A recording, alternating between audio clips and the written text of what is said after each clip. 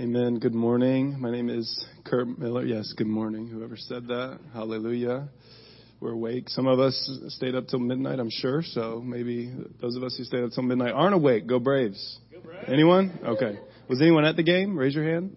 Okay. No one was at the game in this service, but anyway, it was a good game. It was in the fourth inning. I'm not going to lie. I thought that things were about to get really ugly, but they turned that around, and it was good.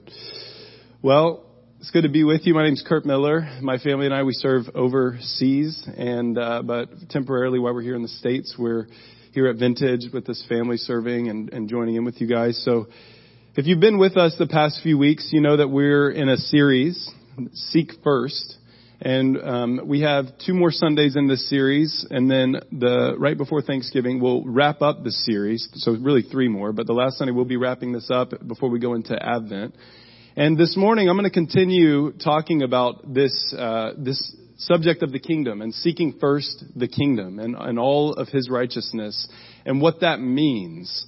And we are going to be in Luke chapter 19 this morning. So if you have your Bibles, go ahead and open your Bibles. I hope you have your Bibles.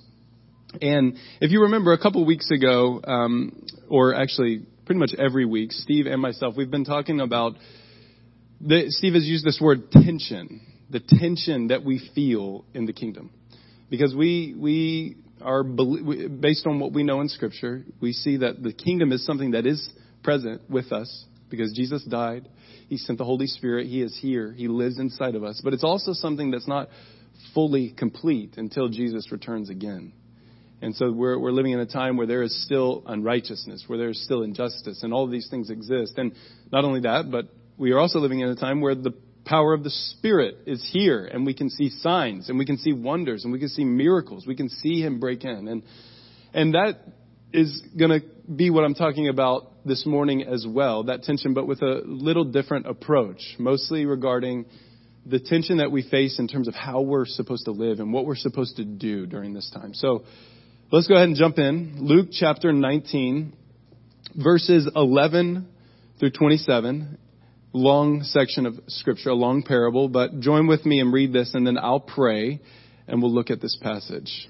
Luke 19, verse 11. Jesus says, "As they heard these things, he proceeded to tell a parable because he was near to Jerusalem and because they supposed that the kingdom of God was to appear immediately. He said, therefore, a nobleman went into a far country to receive for himself a kingdom and then return. Calling 10 of his servants, he gave them 10 minas and said to them, engage in business until I come. But his citizens hated him and sent a delegation after him saying, we do not want this man to reign over us. When he returned, having received the kingdom, he ordered these servants to whom he had given the money to be called to him, that he might know what they had gained by doing business. Verse 16, the first came before him saying, Lord, your mina has made 10 minas more. And he said to him, well done, good servant. Because you have been faithful in a very little, you shall have authority over 10 cities. And the second came saying, Lord, your mina has made 5 minas. And he said to him, and you are to be over 5 cities. Then another came saying, Lord, here is your mina, which I have kept laid away in a handkerchief. For I was afraid of you, because you are a severe man. You take what you did not deposit and reap what you did not sow. He said to him, I will condemn you with your own words, you wicked servant. You knew that I was a severe man, taking what I did not deposit and reaping what I did not sow? Why then did you not put my money in the bank, and at my coming I might have collected it with interest? And he said to those who stood by, take the mina from him and give it to the one who has 10 minas. And they said to him, Lord, he has 10 minas. But I tell you that to everyone who has, more will be given. But from the one who has not, even what he has will be taken away. But as for these enemies of mine, who did not want me to reign over them, bring them here and slaughter them before me. Lord, we come before you this morning, knowing that your word is true. Lord, humbled by your word, humbled by your presence. We come to your sanctuary wanting to give you the praise that you're worthy of, and to see your face, to exalt you. God, this morning as we read your word, I pray, God, that you would speak to us. Lord, we don't want good ideas. We don't want good words. Lord, we want your truth to be imparted into our hearts this morning. And so, Lord, I ask that that transaction would happen. I ask, God, that you would give us the spirit of revelation, that you would enlighten the eyes of our hearts, God, that we would know you, that we would see you. So, Lord, we love you. Come and speak to us this morning in Jesus' name. Amen. Well, I'm sure many of you have read this passage before. One thing that I was doing as I was preparing for this message, I started to read some of this in Luke, as well as what we find in Matthew 24 and 25, where Jesus is talking about the coming kingdom. And I noticed something very interesting. In Matthew 24 and 25, Jesus frequently talks about the coming of the kingdom as something that happens suddenly. He says that he'll come like a thief in the night. At the time that you least expect it, he will come and bring the kingdom of God. And this is obviously referring to the second coming. But it's a little different in Luke. Jesus is saying something else. In fact, the verse 11, right at the beginning, he says he gave them this parable because they supposed that the kingdom of God was to appear immediately. And over the last few weeks, we've described the tension that we face in the kingdom of God, and we've mostly done that theologically. But looking at these two passages, just what Jesus is talking about in Matthew and then what Jesus is talking about in Luke, Jesus himself is telling us there is a tension in this kingdom. Yes, I could come immediately. I could come like a thief in the night. But that doesn't mean that you just wait passively until that moment. That's what he's addressing in this parable. You wait for me to come, but not passively. There is an active waiting that we participate in, which is why he gave this parable, because they were waiting for it to come at any moment. Now that can happen. That is true. That's what Jesus told us. But his point in this parable is to say, actively wait. Don't just be passively sitting back while injustice around the world is happening. He's called us to do something. Jesus himself is telling us, yes, I could come at any moment, but don't wait passively for me. The point is to let that motivate change in our lives. Let the kingdom and the thought that Jesus can come at any point motivate change in our lives. The fact that we think he is near should motivate not laziness, not passivity, but the fact that he is near and can come should motivate change and urgency in our lives in certain ways. Jesus wants us to do more than just wait. He's called us to be faithful through obedience and perseverance. He wants us to be bold and embrace the values of the kingdom, which is what we've talked about over the previous weeks. He wants us to be bold and embrace the values of the kingdom in a culture of compromise. In a world that does not value the things that the kingdom of God values, he's called us to embrace those values in the midst of that compromise. If you see in this parable, which we're going to look at more closely now, there were citizens in this city. And the citizens said, we don't want that king to reign over us. Jesus, the nobleman represents Jesus. I'm guessing you could have seen that. There's 3 servants. 2 were faithful. 1 was unfaithful. And there's a mina, which is about 3 months' worth of wages. And then there's the citizens. And the citizens in this parable, they represent the world.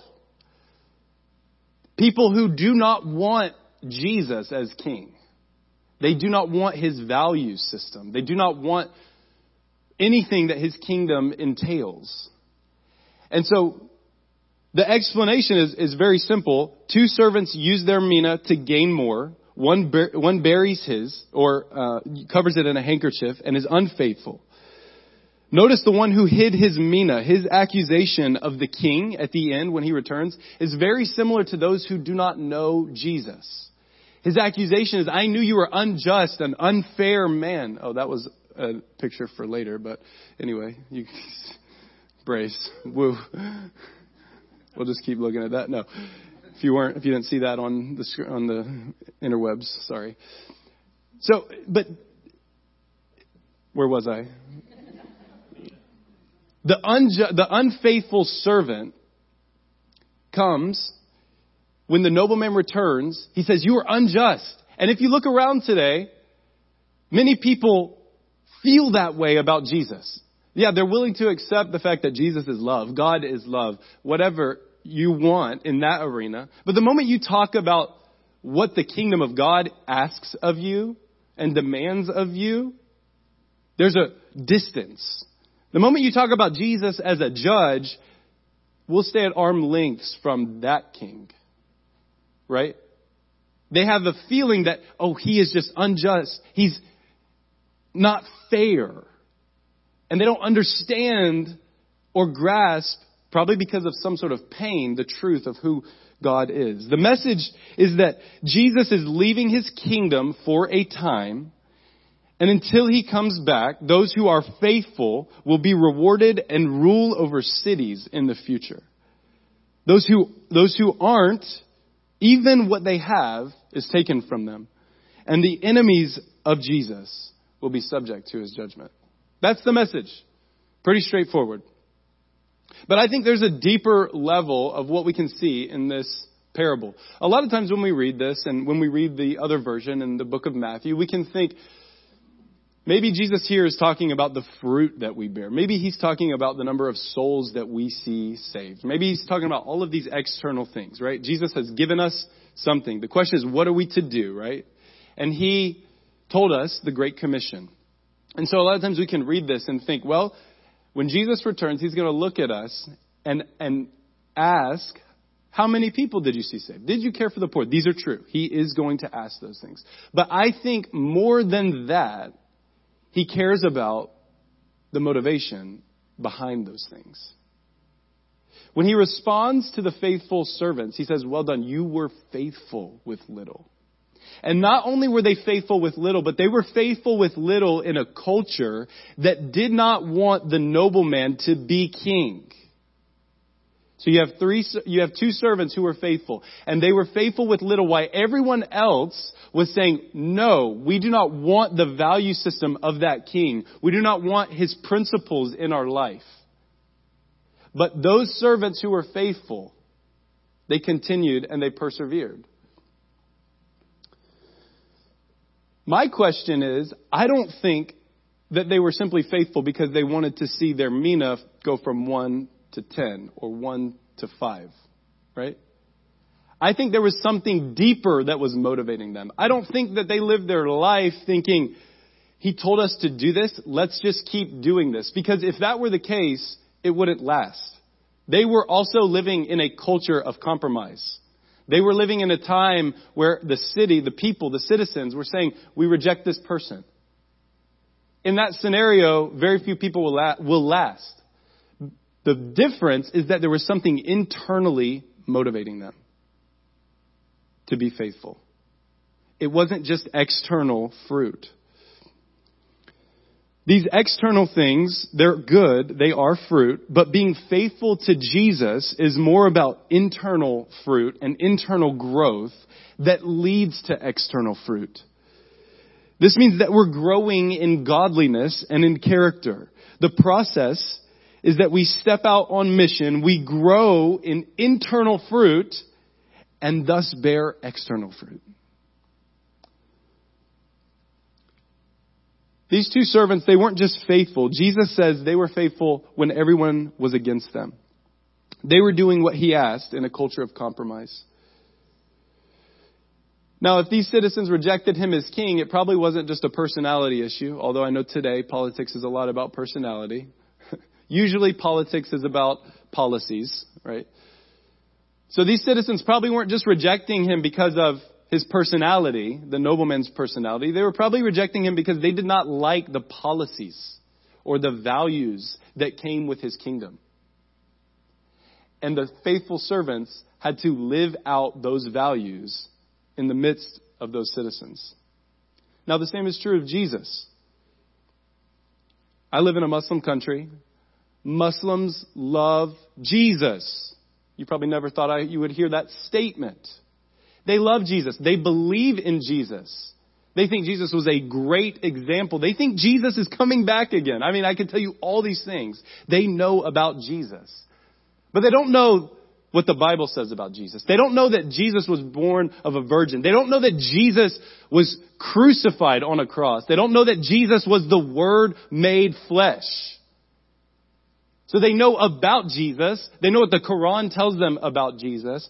But they don't know the truth of Jesus and His kingdom. And when you start to talk about the truth of His kingdom, they reject it. Today we live in a culture that has been dominated by lies. And these are lies that are justified under a banner of independence or some sort of freedom. Unfortunately, this has led truth to become subjective instead of objective. Truth is something that is objective. This happened, this didn't happen. The earth is round, not flat, right? Truth is objective.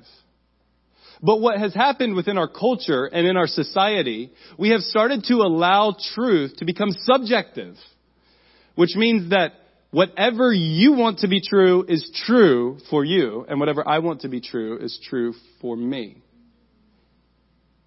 The outcome of this, let me show you a few examples of the outcome of this. In the 1960s, something happened that we usually call the sexual revolution, right? And the sexual revolution happened because of that very reason. What you want and the way you want to live based on your desire, you can do. And it became widely accepted, right? And the reason that sexual revolution happened is because we wanted people to be free. We wanted people to have that freedom to act the way that they desire to act. Do you know what the result or the outcome or the fruit of the sexual revolution has been? The largest modern known slave trade. So what started as an idea and a desire for liberation, what started as a desire for freedom, has actually led to greater enslavement and bondage. And you know why it happened? Because what is objectively true, God's design for creation, was replaced with a subjective truth. And one of my favorite authors, John Mark Comer, says, when you go against the grain, I think he's quoting someone else, but when you go against the grain of the universe, you get splinters. What was desired, what God intended, when that was changed, and people in their own subjective way tried to gain freedom, it actually led to enslavement and bondage. This same author, John Mark Comer, he says in this book, Live No Lies, he gives an example of one of the beauties and geniuses of the human mind. I'm going to get philosophical on you for a second, if that's okay. I don't like philosophy, but this is simple. One of the geniuses of the human mind is the ability to think of an idea and make it a reality. So you can think of something, let's talk about cooking, right? You can think of a nice cake. I love cakes, right? I love the bundt cake. Anyone, you guys like bundt cakes? What's that? Nothing bundt cakes. Those cakes are so good. Someone thought of this awesome bundt cake, right? And they made that cake a reality. That is genius. I love it. I love those cakes. But the thing about that, our ability to take an idea and make it reality, can also be our greatest downfall. We can take an idea and make it a reality, and it can be our greatest downfall. How is that? If the idea that we conceive is a lie, then we bring that idea into reality. And we start to live in a warped understanding of reality. We see this on the large scale with the example I just gave with the sexual revolution. There was an idea that if we just let people live based on those desires, based on what they want and what they think is true, maybe it'll lead us to more freedom. But in fact, that was a lie, and it led us to a greater form of enslavement. It led to human trafficking. People begin to believe that being led by those sexual desires would create some sort of freedom instead of the morals that God gave us.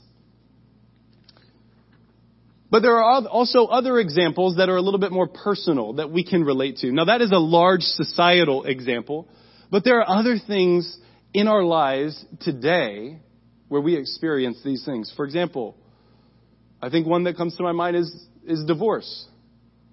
And I know that's a very tough issue. Divorce doesn't start when someone says, I just want to do whatever I want and live the way that I want. It doesn't start that way. The majority of the times, divorce starts by someone who thinks, for some reason, we have unreconcilable differences, or we're not fulfilled with this person. And that lie begins to creep in a way where you continue to believe it through your marriage. And the natural end, before you even sign a divorce paper, that marriage has ended because that is the lie that you have believed. But the unfortunate truth is, you know what happens? The thought is, maybe I'll be more satisfied with someone else, or maybe I'll be more fulfilled with someone else. But unfortunately, the same thing happens. More times than not, you're not more fulfilled with someone else. Because there is a truth here that is not being embraced. Another example, I think, is greed. Greed can lead us into stealing. Greed can lead us into debt. But the thought is simple. I need something. I want something. I need something. And that thought begins to shape your reality. It can be small. It can be big, right? Small version, maybe getting into debt. The big version might be stealing, right? You think you need something so bad or you want something so bad, and you've consumed your thought process with that when you just take it, you don't even realize you're stealing. Or when you use a credit card to get that, you don't realize that you've just started drowning in debt. Another example, which is applicable to all of us, is unforgiveness.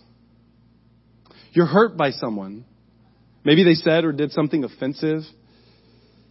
That leads you to seek vengeance or to feel some sort of emotion of anger instead of pursuing understanding and forgiveness. In scenarios like these are usually relational. These usually involve two people or more.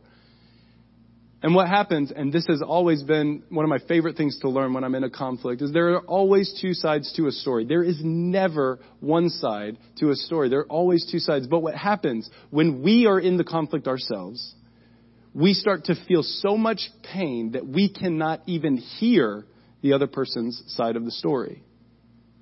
It hurts so bad, whatever, all these reasons we justify, we're not even willing to listen, to hear what they may have felt, because life is more complex than what we feel ourselves individually. So you begin to live this lie. You think, well, they did this. You're assuming their motivations. I was hurt because of this. They wanted me to feel this way. When in reality, you do not know that any of that is true because you can't talk to them and you haven't heard them. And it leads us to feeling bitter, to not being able to release that feeling and that tension to God, who alone can bring vengeance. Now, these are just examples. There are plenty of examples we can talk about. But the point is that in society today, we are living in a time where our citizens, our people, do not want to embrace the values of this kingdom, of this king and kingdom. They're like the citizens in this parable that are saying, no, we don't want him to rule over us. We don't want to embrace what he is talking about. And because of that, truth is now subjective. Truth is now subjective within our society. So what do we do is my question. What do we do? How can we be like the two faithful servants who ended up turning 1 mina into 10 mina, 1 mina into 5 mina? How can we end up being faithful in the way that they were faithful? Faithfulness is being true to our word and our commitment to Jesus. The way that we stay faithful is through obedience and perseverance. Now, I think this is a real tender issue or sensitive issue, all of what I'm talking about this morning. Because as a church, our role is not to be what fundamentalists have been in the past. Our role is not to pronounce judgment on those that are living in the ways that are not like our ways. That is not our role, okay? Our role is to love, to seek mercy, and to embrace the values in our life. And I just feel the need to say that because the things I'm saying are pretty strong, and they can be abrasive. But the response is not to go out and wonder why or speak out against people that are not living this way. That's not the response. The response is for us to live that way. The response is for us to embrace the values of the kingdom. So how are we to be faithful? Faithfulness happens through obedience and perseverance. Obedience, first and foremost, is right here in this book. We listen to what Jesus tells us to do. I think a lot of times we complicate obedience too much, or better said, we complicate what he's asking us to do. Sometimes I've heard people say, well, I don't know what he wants me to do. I don't know what he's asking. It's really clear. It's right here. He gave it to us. And the more we read this book, digest this book, the more we will know what he is asking us to do. God has already spoken to us. If you're asking God what you should do when someone has hurt you, you're asking the wrong question. The question is not, I'm hurt, God, what should I do? He's already told you. You're supposed to forgive them. Now, there is a process to getting to that place in your heart. That's very true. It's not just some robotic act that happens. And we involve him in that process, but the response is there. The response is forgiveness. If you're asking God whether you should say something to someone about someone else and talk and this, that, and the other, that's probably the wrong question too. He's already told you that we're not supposed to gossip in that way. In fact, he even said in the book of James that the tongue is a fire and it will set all things ablaze. If you're wondering how much time you should spend on Instagram, well, yeah, he didn't say much about Instagram, but he did say that if you take in light, then you will produce light. This is the eye gate, right? We don't see Instagram in the Bible, but what you take in is what's going to come out of you. So we have his word, which we're called to obey. That shouldn't lead us to ask, what are we to do?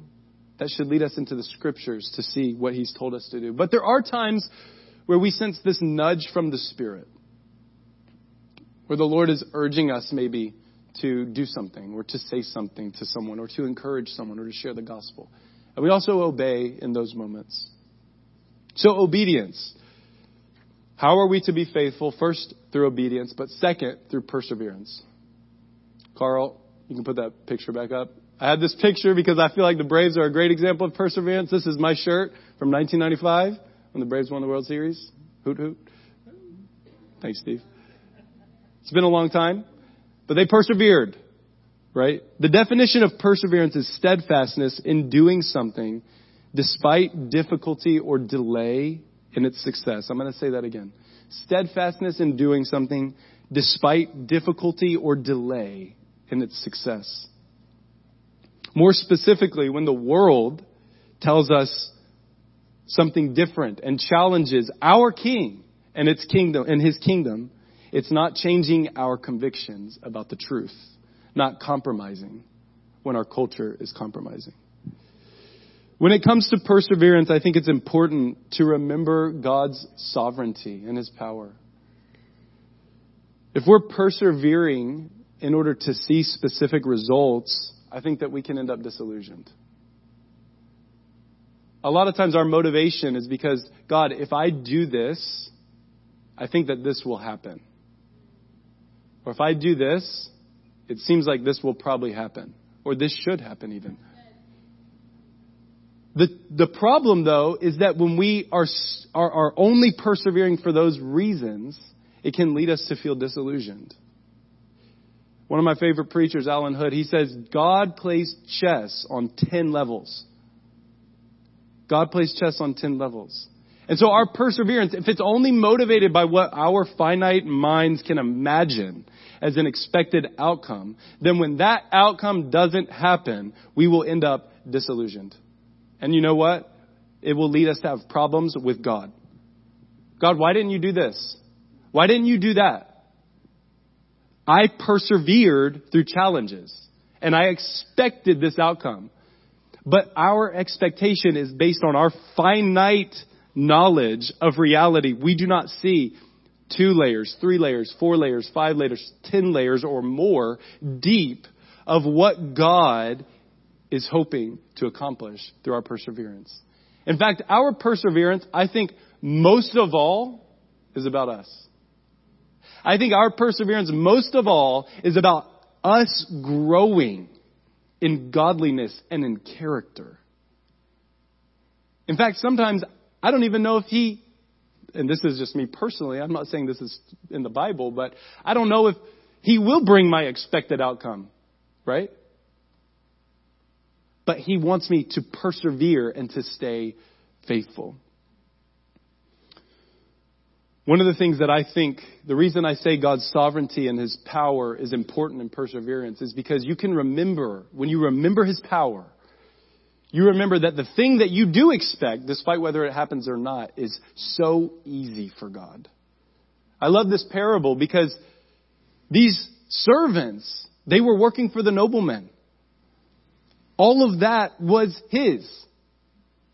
There was no promise of even a reward, though they did receive a reward. But all of that belonged to him. They 10x their investment. Some of you over here, I'm sure, into Bitcoin. Everyone's trying to 10x their money in Bitcoin or Ethereum or whatever that is.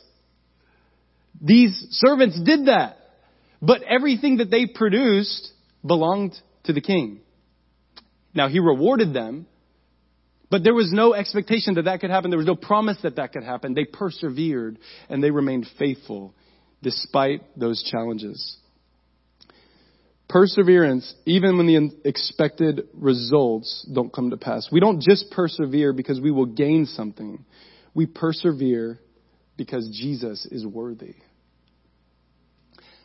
The external things that we think of, the way that I view it, is that those things are so easy for God.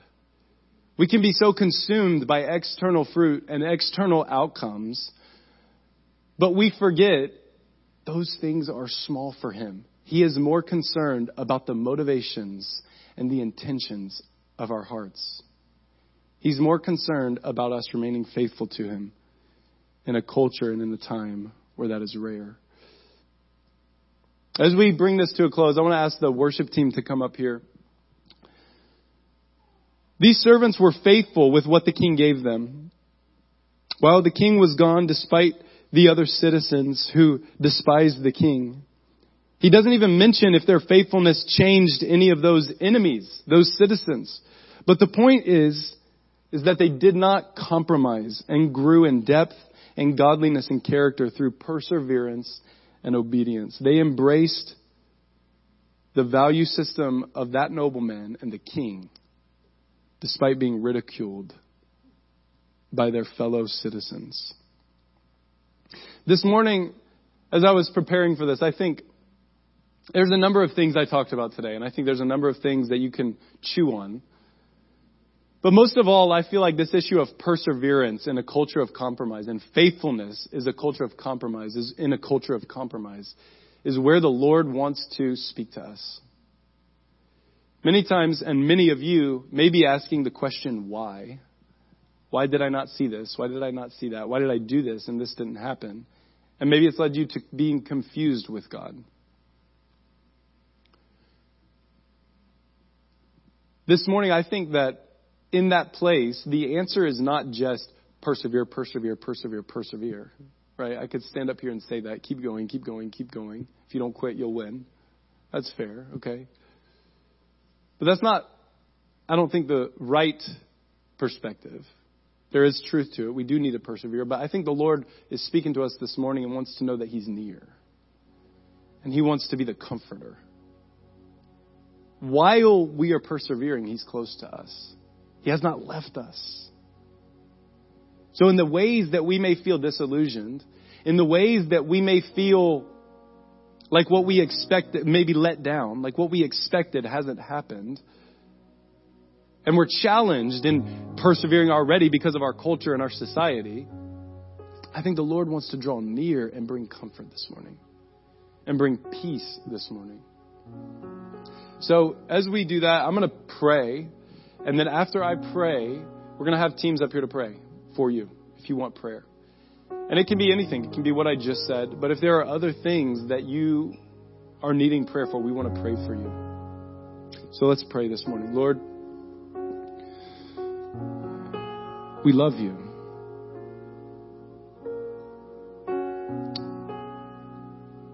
And we know, Lord, today that you're close. Lord, that you're not removed.